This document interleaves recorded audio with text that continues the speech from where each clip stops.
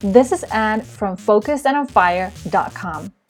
In these daily deposits, I'm talking about being more visible in your career, setting goals and making them happen, and getting things done without working harder, putting more pressure on yourself, or sleeping less. You ready? Today I want to talk about how to deal with the dread. So you have this task that you want to get done, you need to get done, you plan to get done, and then at the same time, you notice that you are dreading doing that thing and you want to procrastinate instead. And so what I want to do in this video is I really want to dive into that dread and dissect that dread so that you really get to understand what is going on when you feel that dread towards doing a task. Because it is by understanding that dread and then working through that dread that you will develop the habit of following through, that you will take action on the task that you wanted to get done and then take that task to completion. So in order to understand what is going on when we feel that dread towards a task, we need to take a step back and we really need to dissect dreaded tasks. Because we often use them in the same phrase, and I often use them in the same phrase, talking about dreaded tasks. And that might give the impression that the task comes with a dread, but that is not true. There is no dreaded task in and of itself. There is just a task that is a neutral thing. There is just work that needs to get done. There's a neutral presentation, the neutral email, the neutral meeting, no emotions attached. And then we bring all the emotions to the task. We create the dread. We bring that dread to the task by all the thoughts we are thinking about that task, about doing that task. And that is really important to understand, that all the tasks and all the things that we do are just neutral, and that it is we with our thoughts that are bringing that emotion of dread. And that is also good news, because when it is we that are bringing that dread with our thoughts, that means that we can also work through that dread and change something without needing to change something in the task. So, what is going on when we feel that dread? Well, from working with lots of people and also from my own experience, I've identified two big chunks of thoughts that we tend to be thinking and that are generating that dread that has us want to go into procrastination when the dread goes unmanaged. So a first category of things that is creating that dread towards a task is this kind of things that we tell ourselves. We tell ourselves this task needs to be perfect. Let's use the example of a presentation. I'm working on a presentation and then I'm telling myself, oh, this needs to be perfect. Like, I really need to make a good impression in that meeting. It needs to be the best presentation they've ever heard.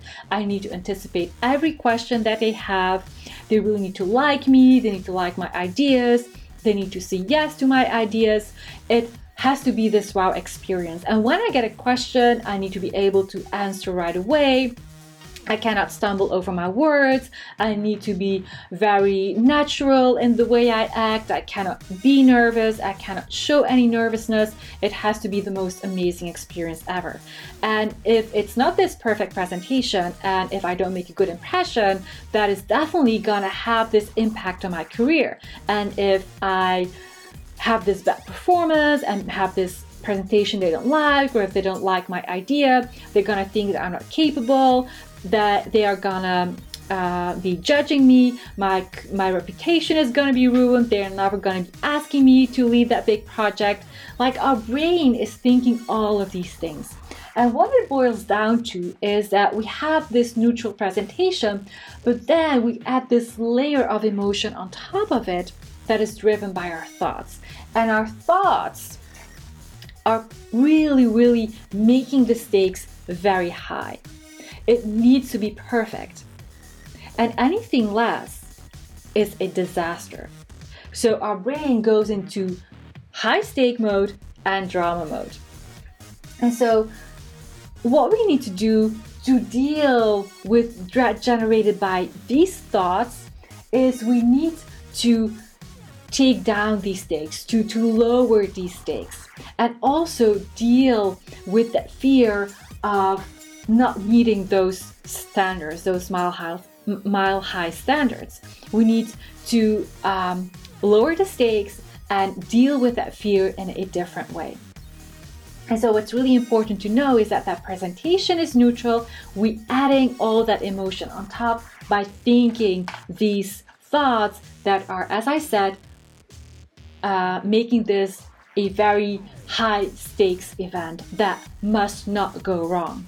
And so no wonder when we are telling ourselves all these things that it has to be perfect and that anything less will be a disaster, and that we are afraid that we might not be able to meet those standards. So with all of that in the mix, it's no wonder that we dread starting to work on that presentation. And so the solution is to lower the stakes and to deal with the fears of not meeting those standards in a different way, so that we can think and tell ourselves something different that is more helpful to lower the dread, and then work through the task and the presentation, or work on the task and the presentation. So this is one category where you put the stakes really high. Then there's another category of things that we tell ourselves, and that is what I call the fighting with the task category. And so we have this task, this presentation that is planned, and we feel as if we should do that presentation, but at the same time we're fighting against doing that presentation, and we tell ourselves things like, I hate this, I don't like presentations, I hate giving presentations, and this is a useless presentation, a stupid presentation, a stupid topic, it's not going to make a big difference, it's so boring, I hate this topic, I don't want to give this presentation, this is too hard. And why should I always be the one who needs to give this kind of presentations to that kind of audience that is not even interested in the things I've got to say? I can use my time in a better way. This is horrible. This is not what I want to do. And so we are fighting against that presentation. We tell ourselves that we should be doing it, and also at the same time that we don't want to do it. And there's this fight going on. And that is something that is creating lots of dread towards doing that presentation, but also is having us lose lots of energy. It's exhausting to be in a fight with that task all of the time. And so it's these thoughts where we are in fight with that task that are having us dread the task. And in order to deal with that, we need, instead of fighting with the task, we need to take ownership of the task, and we need to make a choice. I am doing this presentation, or I am not doing this presentation. And that is a way to take ownership of that task. And that is a way to lower that dread, which then will have us get into action and start working on that presentation and create the habit of following through. So what I want you to take away from this video is that it's really important to work through the dread when you want to create the habit of following through. And in order to work through the dread, you need to understand what is going on. A task in and of itself is never dreadful. It is our thoughts about that task that are generating that feeling of dread that we bring to the task. And there's two categories of thoughts that you can be thinking. You might be making this a real high stakes event, a real high stakes task, and you require yourself to meet mile high standards, and you are afraid that you might not be meeting those standards. And in order to bring down that dread, you need to work on these thoughts and lower the stakes and deal with that fear in a different way.